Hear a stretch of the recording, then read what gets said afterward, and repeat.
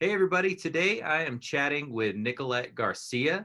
She is the Director of Development with the Alzheimer's Association here in New Mexico.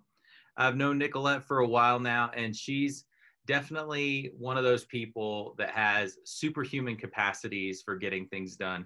She's definitely the exact kind of person you'd want to have on your team, and she's absolutely the kind of person that we want fighting for a cause like Alzheimer's awareness and research. So I'm real excited to chat with her today. Thanks for joining me, Nicolette. Ken, wow. I mean, with that introduction, first of all, you're making my year. I haven't had an introduction like that in a long time, but thank you for all those kind words. I don't know if I deserve that, but I appreciate it. And I'm really, really happy to be here. Excited to talk a little bit about what's going on with the association and dive into it. I think it's very well deserved. I've observed your work for a few years now, and it's pretty amazing to watch you go. So for those that don't know you, can you tell us a little bit about your role with the association? And in particular, what was it that sparked a passion within you to work for this cause and this organization? Sure, yeah. So my role as Director of Development, the primary function of my department is fundraising. It is to fuel our mission. We do lots of different events to fundraise and to fuel all the things that we are trying to accomplish with the Alzheimer's Association. And we can chat a little bit about that in a little bit. But what got me involved, so I came from a background, my career was in government, international relations. That's kind of what my education background is in. And while I was attending college, my grandfather, as he was aging, he started to develop cognitive decline. And at first we weren't really too, no one was really too worried about it. It seemed like normal, natural memory loss. Then the agitation would start happening and kind of like the personality changes. And I knew nothing of Alzheimer's at that time. Like I said, I was an undergraduate at UNM. I just knew that there was something going on with my grandfather. And I ended up being my grandfather's primary caregiver for the last 4 years of his life, day and night, 24/7, and it changed my life forever. I definitely was on a path to work in government, and when my grandfather passed away, I did that for a while, and I woke up one day and decided, no, I don't want another family to have to go through what my family went through. I don't want another person to have to lose themselves before they're actually gone, right? And I don't want another person to have to be a caregiver the way I was, because I did not like myself for the feelings I had, those natural feelings when you're a caregiver of frustration and anger and resentment, and then the guilt that comes along with those feelings, because you just feel like your life has been, not only has your loved one's life been stolen, but your life has also been stolen because they need that 24/7 care, right? And when you leave them, or when you are not with them, you feel guilty about it, and my grandfather passed away from complications to the flu. He passed away in the middle stages of the disease. And I wasn't there when he contracted the flu. And I still live with that guilt to this day. I think if only I had been there, why did you take time off? Why were you doing these things? And that guilt is just, I have come a long way since then, though. I've through the resources of the Alzheimer's Association, I have realized with support groups and some of the other, grief counseling that I've taken, that it's natural, it's okay, it was time, and he was suffering, and there was nothing I could have done to keep him here longer, and I'm okay with that now. But it's, like I said, it changed my life, and it brought me to the association, and ever since I've come on board as a team member, I have just been determined to do everything we possibly can in New Mexico to help families, to fund research, and to change state policies to be more supportive of supportive of families who are in need. So That's my story. Yeah, yeah. Thank you so much for sharing that, and I'm glad to hear that coming coming back around and working with folks has. I'm sure like it's proved to be a very helpful two-way street as you're providing the expertise that you've learned being in the trenches, caregiving for so long, but then you're also getting perspective from people who are doing the same. And for some reason we're just so much harder on ourselves Yeah. than we need to be, that guilt for those real emotions that we experience in those types of situations. When we see someone else going through those things, Right. it's way easier for us to understand how normal it is. Whereas for us, sometimes we beat ourselves up about it. Right. But so I think seeing other people going through those challenges is healthy because it helps us to hopefully start to be more understanding with ourselves. Mm-hmm. And to show ourselves more patience as we can see from a different perspective. But I know that Alzheimer's affects people all over the world. There's an estimated 5.8 million Americans age 65 and older living with Alzheimer's as of this year. What's the snapshot here in New Mexico look like of people who are living with Alzheimer's? And as I understand it, it's not just those who are living with the disease that are tremendously affected, it's also their families, as you've described. So what does it look like here in the state? Well, officially, and this is kind of a difficult thing with stats, officially we have 43,000 New Mexicans diagnosed living with Alzheimer's. And I emphasize diagnosed officially, because we know that people don't go to the doctor and get diagnosed. And we believe that our state has a much higher number of people living with Alzheimer's or some form of dementia. And that's part of, what we do as an association is to work with health systems, educate physicians, educate families on what are the 10 warning signs, what should you be looking for, how do you get a diagnosis, and why is it important. There's a lot of things that come along with getting an official diagnosis that'll help families. They don't realize it, but there's a lot of, read the small print with insurance companies, where if you don't have an official Alzheimer's diagnosis or some form of dementia diagnosis, you may be denied coverage for visits or for certain medications that are necessary, right? There's a lot that goes into that. So, but in addition to that, we have 107,000 unpaid family caregivers for those 43,000 people living with some form of dementia or Alzheimer's. And that's when you think about this disease and how debilitating it is to the person and to the family, it's extraordinary, because it doesn't just impact the individual and the caregiver, it impacts the whole family. There's financial costs, there's an emotional toll. This is kind of a reality too with families that are facing this, where maybe the individual with the disease is being taken advantage of by certain family members or friends or other caregivers. And so there's a lot of dynamics at play with this disease and how it impacts the family and the community in general, our whole state. And so that's what we're facing here in the state of New Mexico. And the chapter's just trying to do our best to make sure we're getting all of our resources and our message out to those families that we're here. If you think about those numbers per capita and you look at the rural landscape of New Mexico, they are really high. And then those are really high numbers. Like, I think that, of course, if you're looking across the whole country, the number being 5.8 million, it sounds like we have a small fraction here, but we also have a smaller fraction of population in general. And so the number of families that are affected in our state is really high. And then, I think it's growing. It's scary thing that it's growing. We are an aging, what they call like an aging community, an aging state. We've been identified as kind of a hot spot for baby boomer retirees to move to, and that is going to change our senior healthcare industry in New Mexico, because as seniors continue to age and develop diseases like Alzheimer's or some form of dementia, we need to be ready for that. And those numbers are going to drastically change, we predict, in the next decade.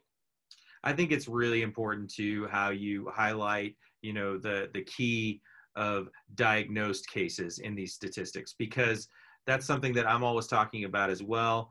Another thing due to the rural landscape is there's less access to doctors that would provide this type of diagnosis for people.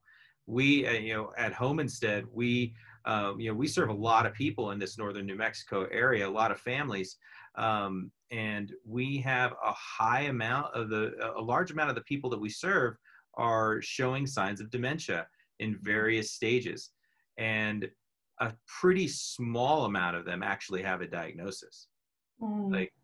So it's not. I think it's very common for families to see the signs, to know what it likely is, and to just manage rather than seek a diagnosis. Although seeking a diagnosis may not be helpful necessarily for the family at certain stages, but for statistics and for research, it is very helpful. So it's a hard thing to, in a rural area, it's tough, I think. Well, and you brought up a good point about families being at different stages of acceptance and need. And what we see with the Alzheimer's Association here in New Mexico is many times families will wait until they're kind of in crisis mode. They've kind of let it go on, maybe avoiding it or just not really thinking it's that big of an issue just yet. And they wait until they're in crisis mode.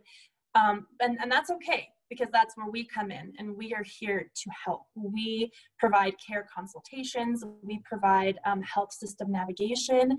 We help families develop a care plan for their loved one. It's so important. And that's part of our mission, is pushing education, concern, and awareness. That way families do realize the importance of getting a diagnosis. And it's not just to have that official diagnosis to have it. It's because you now know what you're up against, and there are resources for you to plan ahead. Those care plans, I can't emphasize those enough. Having a plan in place for your loved one for everything is so important. Most families do not do that, and then they end up in difficult situations, and we want to help families avoid that. Absolutely.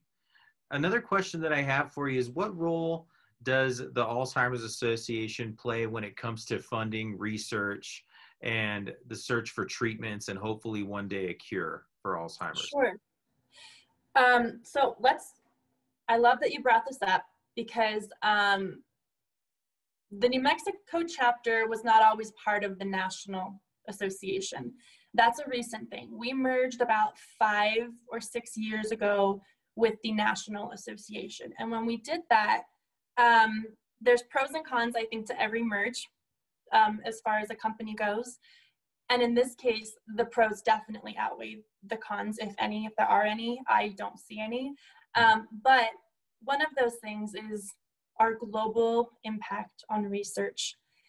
The association recognizes, and we are dedicated to enhancing care and support for families living and facing with this disease here in New Mexico, but that is only one pillar of our association. We have 6 pillars, and each pillar, that's one of the things when I came on board with the association, I was just really blown away by how they have developed this structure to really have an impact on 6 different areas that, when they're all put together, is pushing, fueling the mission and getting us one step closer to a world without Alzheimer's, right? So we have care and support, which is probably one of our most important pillars. We are dedicated to enhancing care and support for families all over the country. And what that means is providing, like I said, care consultations. Taking help desk calls, right? When people call in and they just need to be pointed in the right direction, or they just need someone to listen or answer a few questions, we're there for them for that. When people want to create a care plan for their loved one, when people need to know how to navigate health systems or the 10 signs. So all of the things I was talking about earlier, that's all incorporated in our care and support pillar. Mm-hmm. Now, we also have concern and awareness, which is really important all over the country, making people aware that there is a disease called Alzheimer's, and it's a form of dementia, and this is why you need to know about it, and this is how it is going to impact not only families in your community, but the community and possibly the city and the state at large, right? There's a negative economic impact from this disease. Mm-hmm. And so we run concern and awareness campaigns nationally and locally. Our third pillar is public policy, and a lot of people don't know that we do this kind of work. So it's something new to the association, and I've been blown away and really impressed by what we've been able to accomplish in our public policy pillar. And what we do is the public policy branch is focused on local legislation at a state level, but also federal legislation. We're looking for government money for research, right? Government funding of research. We're looking for where can we improve or amend laws to protect families that are facing the disease or enhance their care. And so maybe it's regulations, maybe it's funding in different areas. And so that is what our public policy branch focuses on. And they've been able to accomplish amazing things. Here in New Mexico, 2 years ago, we were successful in amending the Silver Alert legislation, which for those of you people that don't know what Silver Alert is, it works kind of like an Amber Alert now, but it didn't always do that. That was part of our amendment. That was part of the legislation that we were advocating for, which was to make Silver Alert like an Amber Alert, where the cellular systems, phones would receive text messages when there is an elderly person with cognitive decline wandering, right? It also enhanced our ability to collect data and on those individuals who go missing. And so it was a huge success for us, and we're hoping that it had a great impact in the community as far as saving lives. All it takes is one, right? All it takes is one in that kind of situation. It's kind of silly, to think that Silver Alerts were not on par with Amber Alerts anyhow, but like that's a rabbit trail we don't have to go down. But all it takes is one life, one family to be affected, and it's all worth it. Yeah. And that's our view as well. So like I said, that is one of the things we're very proud of here in New Mexico. I know Tommy Hernandez, our public policy director, is working on lots of different things with different lawmakers here in the state. And we have a very good relationship with our governor.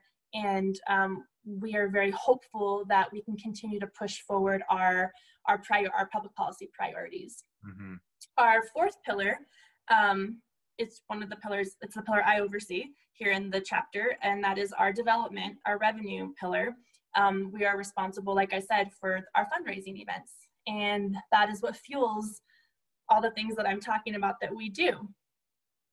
And one of the newest pillars that we have is the diversity and inclusion. So our association saw there was a need for us to make sure that we are reaching out to communities that maybe wouldn't normally come to us, that maybe don't have access to us, right? So we want to make sure that our accessibility, our transparency, our inclusion, all those things are being handled in the right way in our communities. And we know that underserved populations, economically challenged populations, communities are at highest risk for not getting the healthcare they need, right? They don't have access to healthcare that they need. And so part of our diversity and inclusion pillar is to make sure that we are engaging with those communities to make sure that they are getting what they need.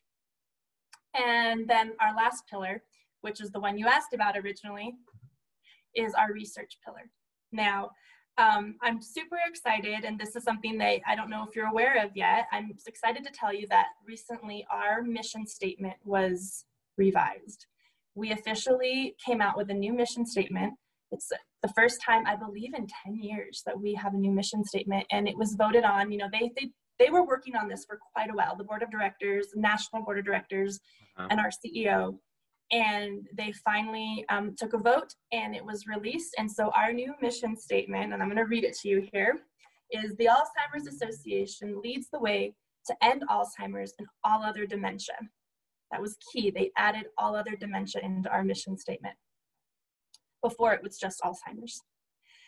By accelerating global research, driving risk reduction and early detection, and maximizing quality care and support. Now, I love this new mission statement, Ken, because the language is so important when we're talking about what we're trying to accomplish in communities, right? Yeah. And that first statement in the mission statement, accelerating global research. Now, we have taken a stance to be the leading entity for funding Alzheimer's research globally, and that's our role. And you know, in 2018, we actually took a really aggressive stance, and we funded grants for over $30 million. We funded over 131 scientific investigations.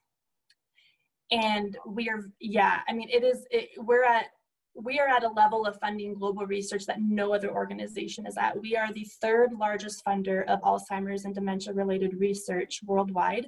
We only come in third place to two entities, and they are both governments, the US government and the Chinese government. And so I think that's to me, that's huge. That is one of the most amazing things that we are doing as an association. Our ultimate vision is a world without Alzheimer's. We want that treatment, cure, or prevention, and we're dedicated to finding it in the next decade. And so we are aggressively funding research. Yeah, I've been thinking a lot differently about the whole idea of what it means to end Alzheimer's. Of course, you have this eye toward the future, toward a world without Alzheimer's, when, you know, we would hopefully be able to find, you know, through funding sources like the Alzheimer's Association, bringing communities together to provide funding for research, we would hopefully be able to come upon a cure for Alzheimer's. But on all those other pillars that you mentioned, I really appreciate you going through that, because I think it can help folks to really feel good about, you know, where their donations will go, because you're ending Alzheimer's on all sorts of different fronts. You know, ending Alzheimer's is something I think that, you know, theoretically could be seen as taking place when a caregiver has the education to care for their loved one in a way that improves their quality of life. Sure. You know, I think that those moments that can be produced through that education piece or through the policy piece, you know, making sure that people are, you know, looked after well and they're protected when they can't any longer care for themselves, you know, those are ways that we end Alzheimer's too, like here and now. And of course, with that eye to the future, that one day we would end it once and for all. But thank you so much for joining me for this conversation, Nicolette. I really appreciate all the fantastic information, and I hope you have a great rest of your day. I look forward to seeing you again soon. Thanks, Ken. As always, it was my pleasure. Cool.